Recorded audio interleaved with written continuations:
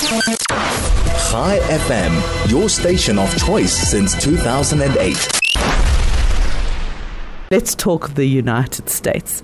And joining me right now is Spector. He's an associate editor at the Daily Maverick. He's a former American diplomat. And he is the man, what knows. He's also he's a presenter of the Deep Dive with Spector every Friday morning at 9 o'clock. And if you haven't heard it, you need to. Like, where have you been? Really? Spector, how are you? Good morning. Thanks for the plug for Friday morning. You're welcome. You're welcome. It's my job. We want to build that audience for serious stuff. Brooks, how warm or how cold is the relationship between the United States and Israel? And why does it feel like it's not so solid? The relationship between countries is solid. The relationship between two country leaders has some issues, and those are different things. I mean, the extent to which Americans generally, not everybody obviously, but generally has appropriate and warm feelings toward the Israeli state and its people continue as pretty much as they have been despite the current circumstances. The relationship between President Joe Biden and Prime Minister Benjamin Netanyahu has taken a significant downward slide, in part because Netanyahu seems impervious to the gentle murmurings, the suggestions, the arm waving, and eventually the screaming and yelling that is saying, wait a minute, you have to start beginning to think about the next chapter. It is not enough to spend your time planning the continuing invasion and military activity in Gaza. You have to begin to concentrate your mind on what happens afterwards. And the Biden administration has staked its future on this question now, on that next chapter, on how is the relationship between Israel and its state neighbors, places like Saudi Arabia, places like Qatar, and other nations. How is that going to evolve? And in what kind of format is a plan for the long-expressed two-state solution going to evolve out of that? To the extent to which Benjamin Netanyahu refuses to embrace those ideas is the extent to which the relationship between the two leaders hits some choppy waters. It's so interesting because at the onset of the war, America really did look like an ally on every single front. Right, you had these aircraft carriers. One of them was the Gerald Ford, and they were based there, and they had the aircraft, and they actually had military assistance and military. Well, certainly what I would, and I say this as a layperson, but certainly what I would expect an ally to look like. And then there was, I think it was 2 months ago. Firstly, the Gerald Ford was removed. The aircraft carriers were removed from the Mediterranean, and there was also that bill. It was funding. It was $60 billion for the Ukraine, $10 billion for the United States, and it was coupled with something about the Mexican border.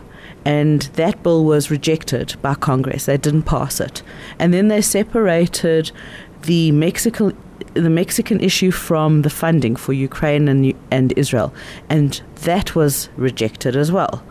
And now they've got one for Taiwan, Israel, and Ukraine for I think $95 billion, and I'm not sure if that's been passed or not. But the funding is a big part of being an ally, Brooks. Well, let's be clear. The administration, that is the Biden administration, is proposing the funding for Ukraine, Israel, Taiwan. It originally had backed the idea that the funding for those three nations plus enhancements for border security was part of the Biden administration's plan, and some of its critics said that represented a caving in on border security, too strict an imposition of controls and so forth. But the current administration has consistently pushed for and supported the idea of funding for military assistance or sales to the three nations. Moving aircraft carriers is a fairly routine kind of effort. Remember that the U.S. military, especially the Navy now, is dealing not just with the possibilities of further conflict in the region that we're talking about, but also further to the south in the straits in the southern part of the Red Sea, which represents a major part of, in normal terms, global shipping routes, but which, because of the Houthi rebel group, has basically shut that down as a trade route. Right, now it's all going overland. Yeah.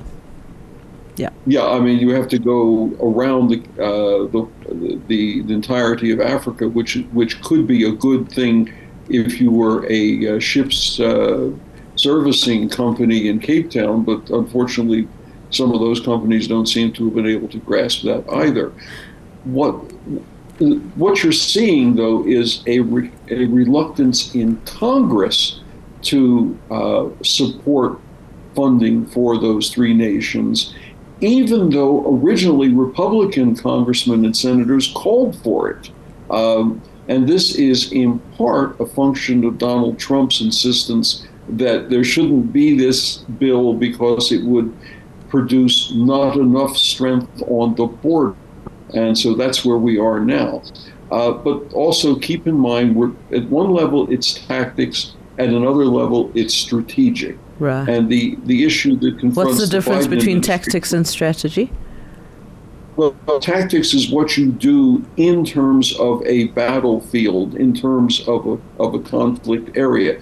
Strategy is your view about why you're doing it, how you're going to do it, and the overall effect of what you're doing.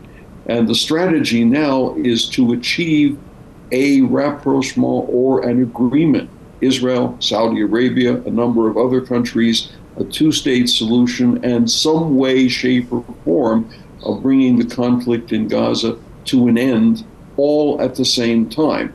Now, that may be a utopian dream, but that's effectively the plan now out of Washington. Brooks, that is where we have to leave it.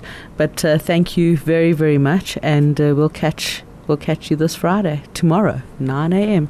So that's Brooks Spector. He's associate editor at the Daily Maverick. He's also the former U.S. diplomat. And Ronnie weighing in, she says the Biden administration has misrepresented Israel's actions of self-defense and making unreasonable demands of Israel. That's what this is about. Do you agree with Ronnie? Maybe, maybe not. Justin says, hi Kathy, these new number plates seem like just another way to tie us all into the new totalitarian world system. No. So you can at least still remove your number plates if you wish to and don't need a vehicle tracking system. Justin. Can't make this up. Can't make it up, so might as well. It might as well. Who knows? New world order. I don't know. Just give me more you too. But we're going to continue these conversations, all happening right here tomorrow morning between 6 and 9.